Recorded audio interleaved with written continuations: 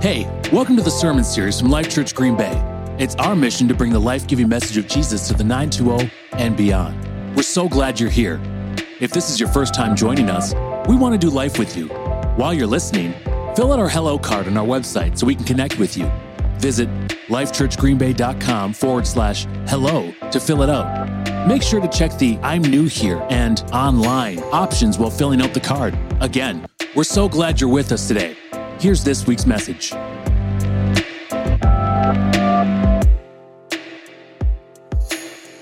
right, open your Bibles to Matthew chapter 5. Matthew 5, if you don't have a traditional Bible, but you'd like one and you're comfortable, just raise your hand. One of our friends will bring you one that you can either borrow or you can keep.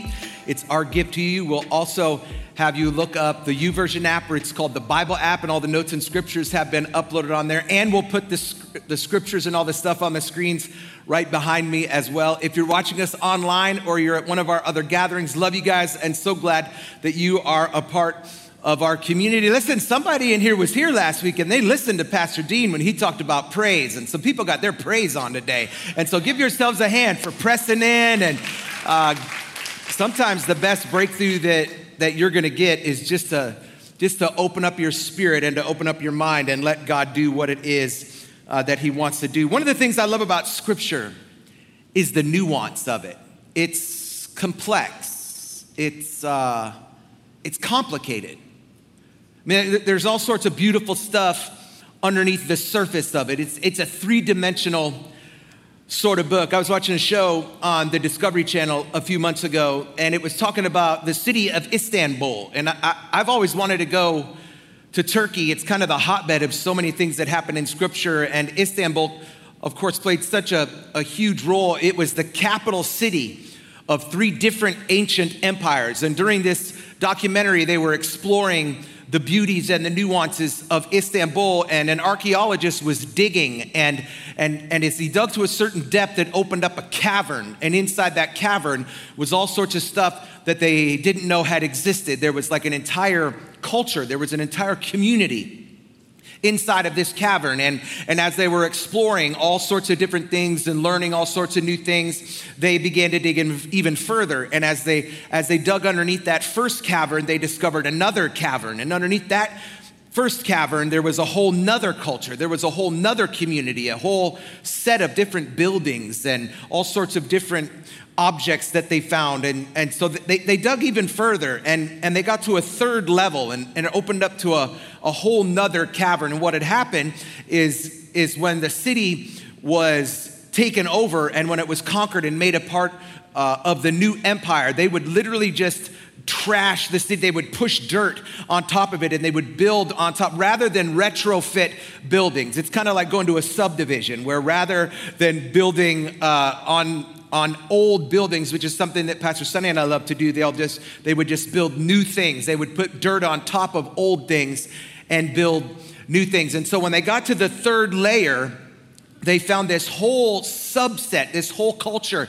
And the main thing that they found underneath there was a 50,000 seat hippodrome. I got a picture of it. I mean, it's a drawing, but look at this. This is called Constantinople's Hippodrome. And inside that hippodrome was between 50 and 100,000 seats where people would congregate, and they would come and watch horse races. They would watch gladiators battle. And the entire community was built around this thing that they found covered underneath different layers of dirt. And the further they dig, the more interesting Istanbul gets. And they actually do tours in Istanbul now of what they call the Undercity.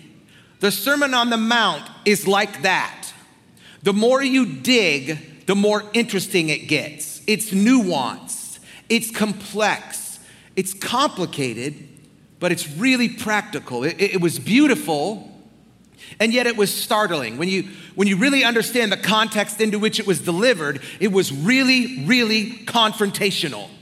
It required finely tuned ears then and acutely focused eyes now. It took an open heart to truly hear it then and an open mind to truly see it now. I mean, after Jesus tells his listeners to be salt and light, he says some things in verses 17 through 20 that would have hit them like a sledgehammer. And he's really dealing with two groups of people, seekers and settlers. Listen to this. He says, don't misunderstand why I've come. Like, I didn't come to abolish the law of Moses or the writings of the prophets. I came to accomplish their purpose. I tell you the truth, until heaven and earth disappear, not even the smallest detail of God's law will disappear until its purpose has been achieved. So if you ignore the least of the commandments and teach others to do the same, you're going to be called the least in the kingdom of God. But anyone who obeys God's law and teaches them, they'll be called great in the kingdom of God. But I warn you, watch this. Unless your righteousness is better than the righteousness of the teachers of the religious law and the Pharisees, you will never enter the kingdom of God. And with those words, Jesus was about to challenge their understanding of everything they thought they knew about the entire religious system. He was literally about to push people to their limits. Let's talk about that today in a message we're calling, It's Not What You Think. Let's pray. God, we love you and we're grateful to you. God, thank you for your presence. Thank you for your spirit that was waiting on us to get here, for your spirit that was inside of us, God, that was filling the cracks and was filling the holes, that was filling the voids, and that, God, when we began to unleash all of ourselves unto you, your spirit began to well up within us, and our hearts were changed, our minds were changed, our directions were changed. That thank you that today, God, somebody's destiny was moved during a song today. Somebody's direction was moved during a prayer today. That, God, I pray that in this moment, that your word would become flesh, your word would become life, that it would change us, make us, mold us, less like us and more like you. In Jesus' name. Amen. We live in a town that's built on religion, that's built on rules and regulations and rituals. Do this, but don't do that. But if you do this, do that. And if you do that, it'll undo the this that you just did. But does it? Do our 4 these or do our 6 that's undo our actions, or better yet, our intentions? Now, I'm not anti-religion, I'm not anti-rules, I'm not anti-regulations, I'm not even anti-ritual. I actually love the ritual of it. I think that the rituals are beautiful. I think that the rituals are respectful. I think that the rituals are honoring. But if we're honest, most of the rituals aren't for God. They're for us. They're to make us feel better about who we are and what we do. They're there to ease our conscience. And in some ways, the rituals excuse us. They enable us. They make us like spoiled kids who expect to get everything that they want, whenever they want, however they want, because they have a sugar daddy of a God. The problem is we can't light enough candles or repeat enough prayers to make up for our actions, never mind our intentions, including a sinner's prayer. You know, that prayer that we pray at the end of a service so that people can enter into a relationship with Jesus. That prayer isn't a cure, it's a confession. Which is why the book of Romans says, if you declare with your mouth Jesus is Lord and believe in your heart that God raised him from the dead, you'll be saved. For it's with your heart that you believe and are justified, and it's with your mouth that you profess your faith and are saved. There's a duality to it. It's not just a head matter, it's also a heart matter. It's not the ritual or the recitation that creates the change. It is the repentance that the recitation represents.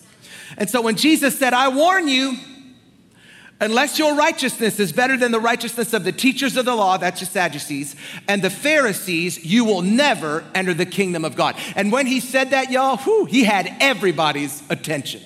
It would have shocked his listeners, because the Sadducees and the Pharisees, they were considered the ultimate example of righteousness.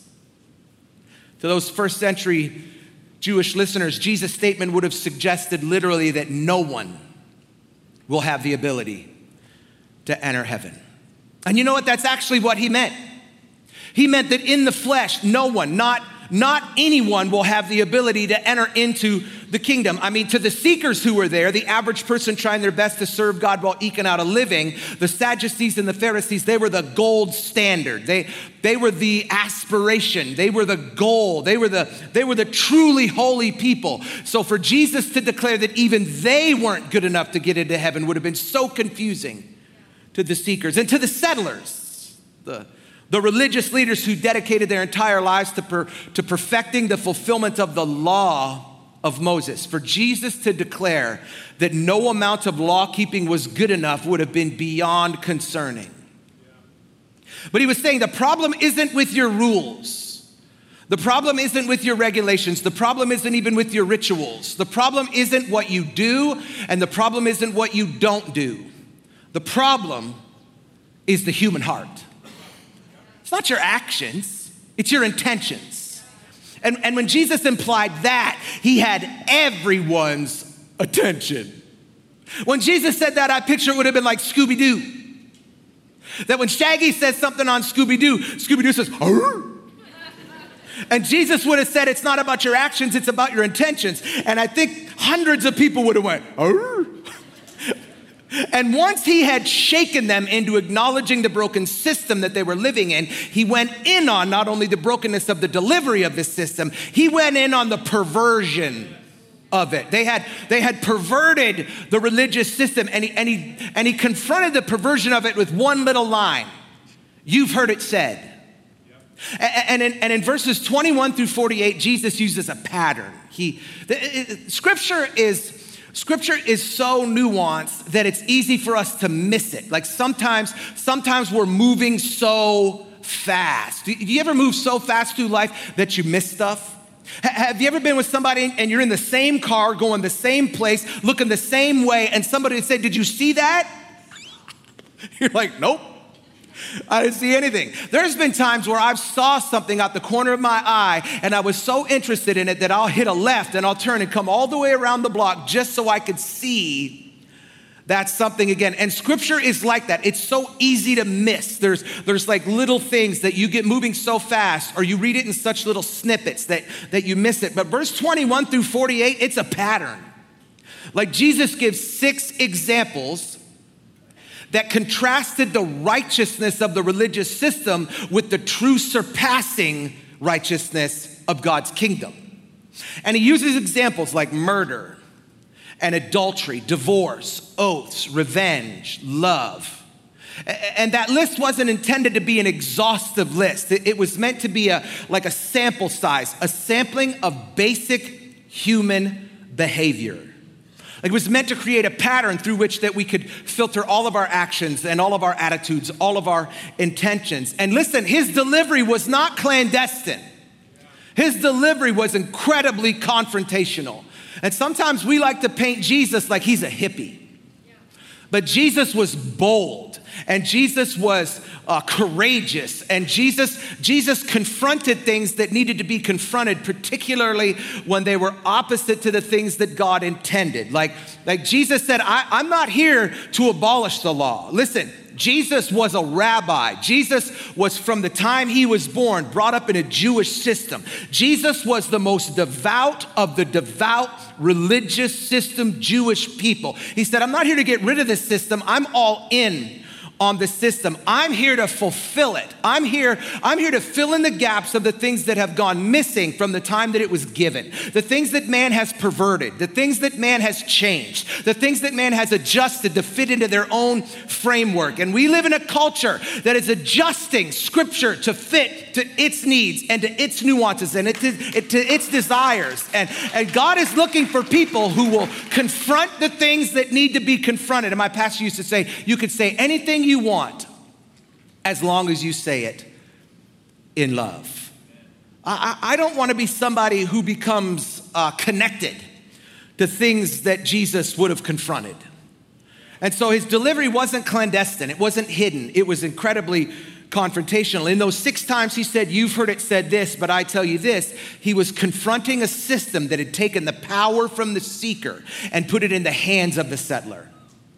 The settler, the religious leaders who had created a system that disempowered the common man and empowered the religious leaders who had perverted the system by convincing people they could not access God without them. Anybody who tries to tell you that you cannot access God without them is outside God's will and outside God's plan, not only for your life, but for the world that God created. God has given you a freedom to access him, to enter boldly into his presence, to enter into his throne room, to read scriptures on your own, to pray on your own, to seek him on your own. Like, listen, if you gotta wait until Sunday to get an answer to your problems from me, you got a problem. You're never gonna live through life. God has given you tools and resources and abilities through this book and through access to his presence and to the throne room, that he is not a high priest that does not understand your suffering, but he is the high priest, as Pastor Sonny said, who sacrificed himself to break down the barrier between you and God's presence. And so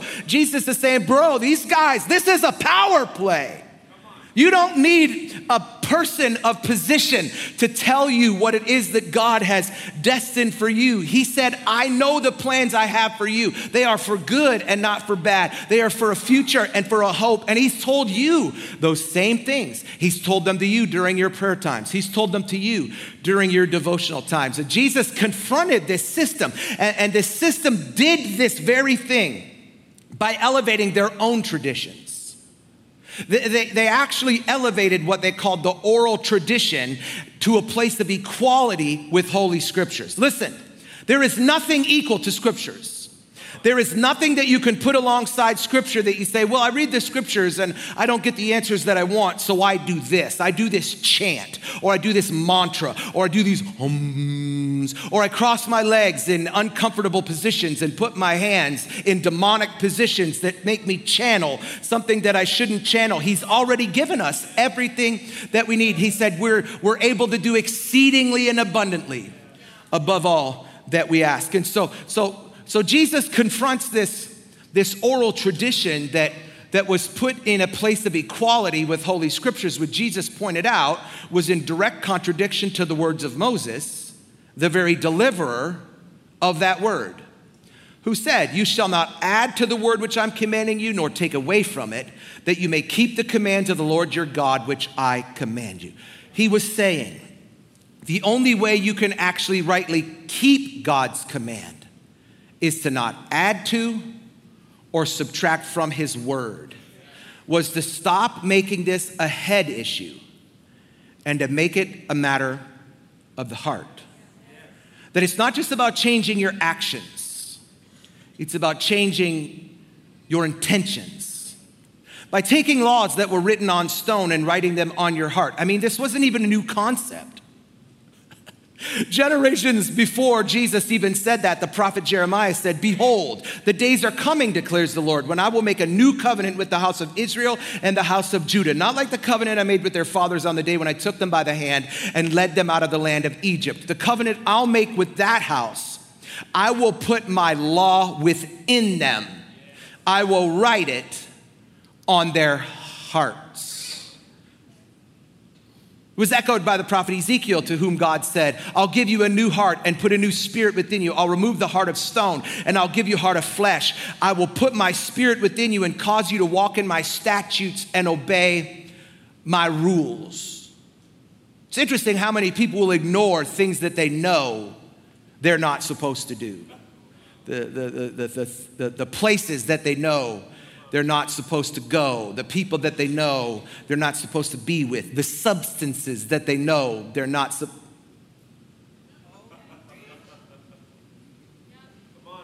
I wrote this message short so I could take a couple rabbit trails. Do you know how many people have started conversations with me with a smirk or with a sly little smile about the number of cities we have on the top 10 drunkest cities in America? I don't think that's funny. I don't think it's cute. I don't think it's anything to be excited about. I don't think it's stuff to post. I was in our apartment above the Exchange yesterday, 4 o'clock in the afternoon. 4 people were outside of a bar, toe up. 4 o'clock, Saturday afternoon, yelling, acting a fool, being crazy. Like they're standing outside, Pastor Sonny said it's like they're standing outside waiting for somebody they went to high school with to drive by, honk, and recognize them. Yep. I walked by with my little Yorkie, thinking, as embarrassed as I am right now, As Joe Pesci would say, forget about it. Like what are you gonna be like at 11? Like this people, they know. You feel me? Y'all know. You know. You know why you know? You call it your conscience. The Bible calls it the Holy Spirit. And the Holy Spirit has said, you are able to do exceedingly and abundantly above all you can wish or ask for. Nobody wants to live their lives in bondage or in mediocrity, but because of the things that we allow and because of the things that we ignore, we do that. Why? Because we have a cop-out. We have a built-in do this, do that, say this, say that, get yourself right on Sunday, and then Monday through Saturday, do whatever you want because Sunday's coming. But it is time for our culture and our generation to begin to live their lives like Jesus could come back at any time.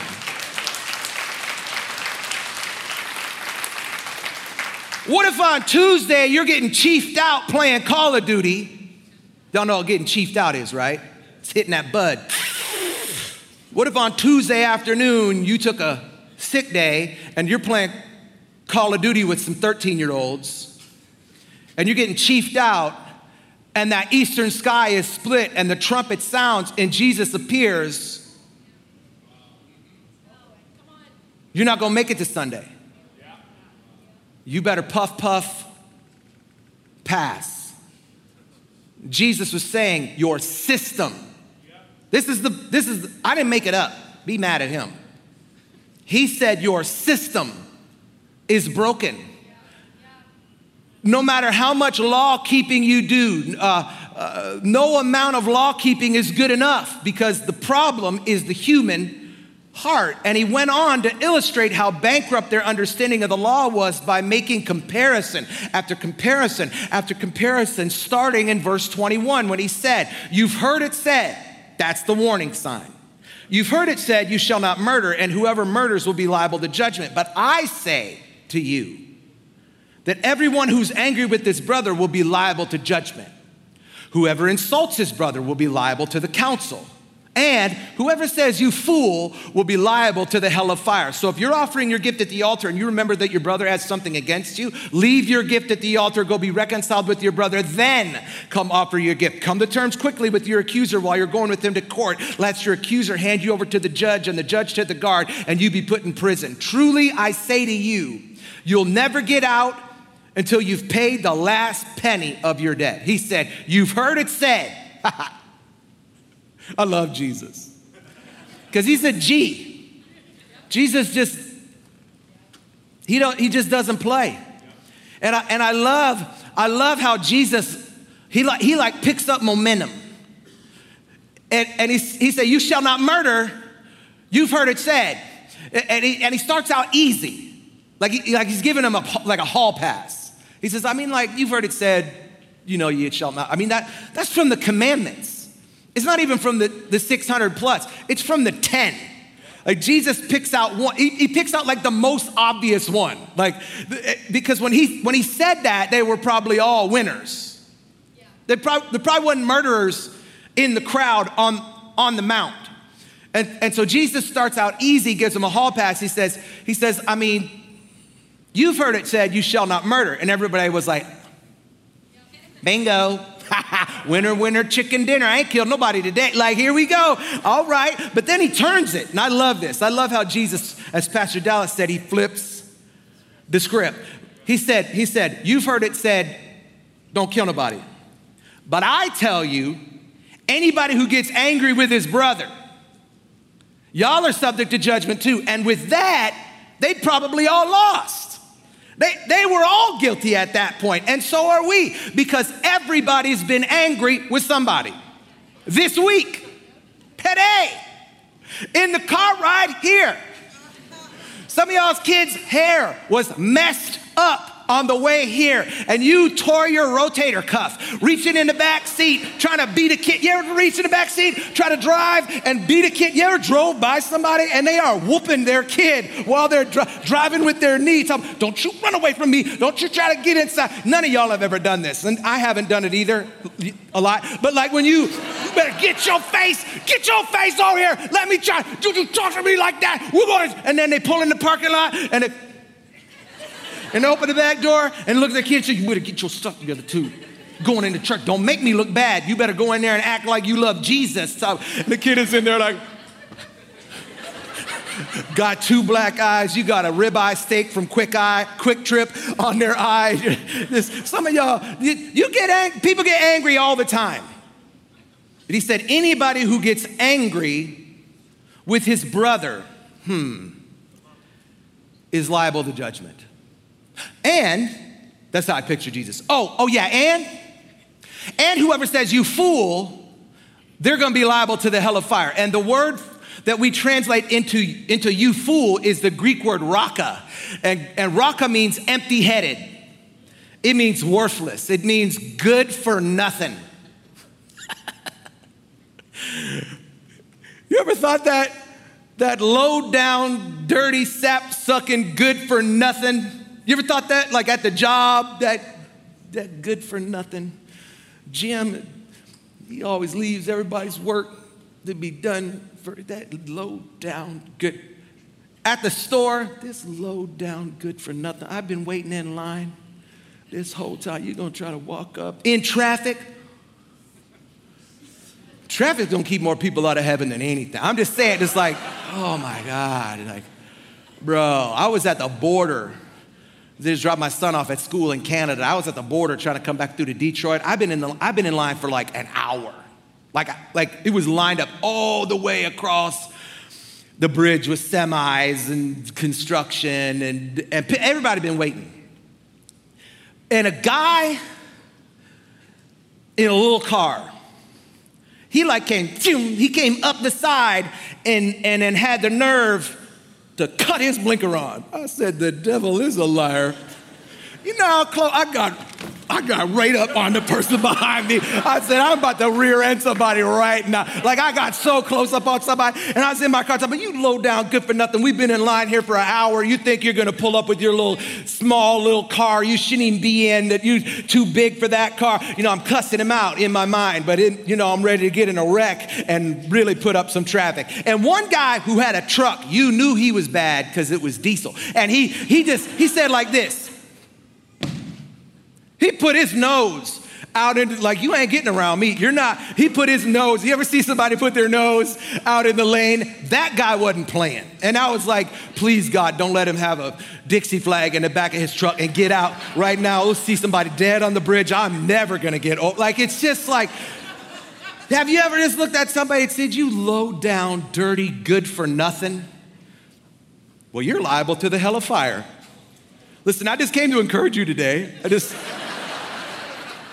Jesus was showing a pattern. He was showing a progression. Anger, insult, slander, bitterness. Anger, insult, slander, bitterness. Now let me be clear on something. Anger in and of itself is not sinful. Traditional Christianity tends to teach that, but that attitude has caused generations of people to grow up emotionally undeveloped, unable to be honest in their hearts with God, with people, or with themselves, which leads to some of the worst forms of hypocrisy. Like, you ever been hit on the knuckles with a ruler in class? Listen, I've never been whacked in the knuckles by a happy nun. I'm just saying, they were angry, they seemed mad, and it was confusing, right? But in and of itself, anger isn't sinful. It's a valid human emotion. We all get angry. But Jesus says the anger has to be short-lived, which is why he said, come to terms quickly with your accuser. He was warning us. He was telling us that we have to be careful of the progression or it'll turn into harmful, sinful bitterness. It'll go from our heads to our heart. It'll go from our actions to our intentions. So we need to constantly present our hearts to God so he can examine us and show us what's accurate and what's inaccurate in our perspectives. And I think he started with anger because anger can affect our relationships with others, with God, and with ourselves. Like, do you know how terrible I feel about myself? How ungodly I feel when I act in anger? Do you know how hard I am on myself? Because anger affects my relationships, even with myself. So for this very reason, Jesus urged that all offenses be corrected quickly and person to person whenever possible. Because the longer a person waits to correct an offense, the weightier the consequences become. You know, anger is actually a secondary emotion. It's not a principal emotion. It's an offshoot of something else. It's a symptom. Like I had to realize I didn't have an anger problem. I had a stuffing problem. I had a vulnerability problem. It just manifested itself as anger, which created a pattern, which created a progression: anger, insult, slander, bitterness. So recognizing that, Jesus comes along and he says, it's not what you think, y'all. You've heard it said, don't commit murder. But I say to you, you cannot commit murder all you want. But this is deeper than that. There's a duality to it. It's not just a head matter. It's also a heart matter. It's not just your actions, it's your intentions. It's not the ritual or the recitation that creates the change. It's the repentance that the recitation represents. The problem lies within the human heart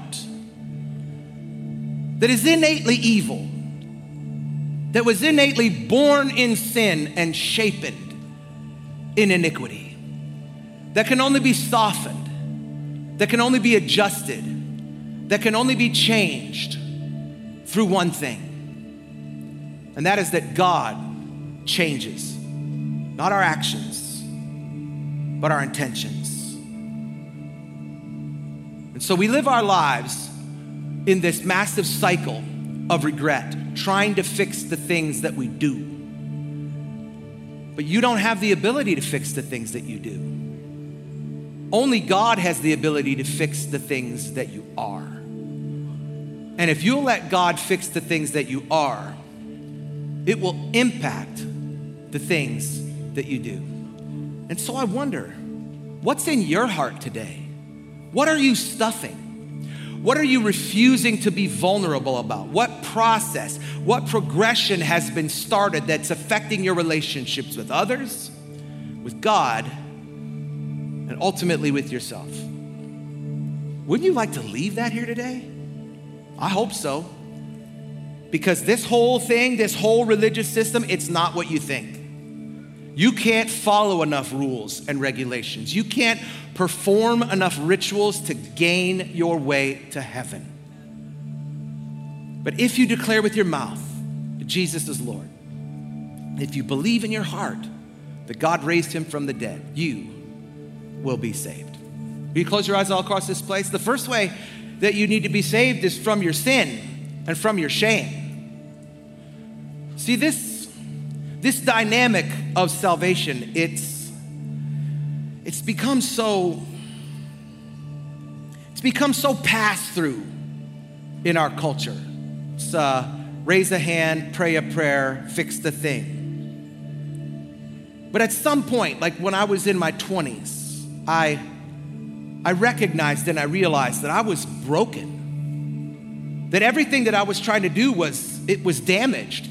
That the offshoot of who I was affecting what I did. And when I met a guy who wasn't perfect, guys. Listen, the guy who led me to Jesus, he was a cigarette smoking, cigar smoking, beer drinking, sometimes cussing, rode a motorcycle, had a leather jacket. Just like it was like a guy who was kind of like me, but was fixing the things that he was doing because he was fixing the person that he was. And when I saw the example of that, it prompted me to not want to stop what I was doing, but to fix who I was. And the entry point to that, the ticket to be punched for your admission, it was for me to pray a prayer. It was for me to acknowledge, I've got sin in my life that I don't want anymore. And so this morning, I want to give you the opportunity to do that. Maybe you're here and you've got sin in your life and you haven't made that crossover from trying to fix what you do to trying to fix who you are. Jesus is here. And he's here to fix that, fix both. So we do that by confession and profession. Confessing that we are broken. We can't fix ourselves, but professing that we know that Jesus can fix that.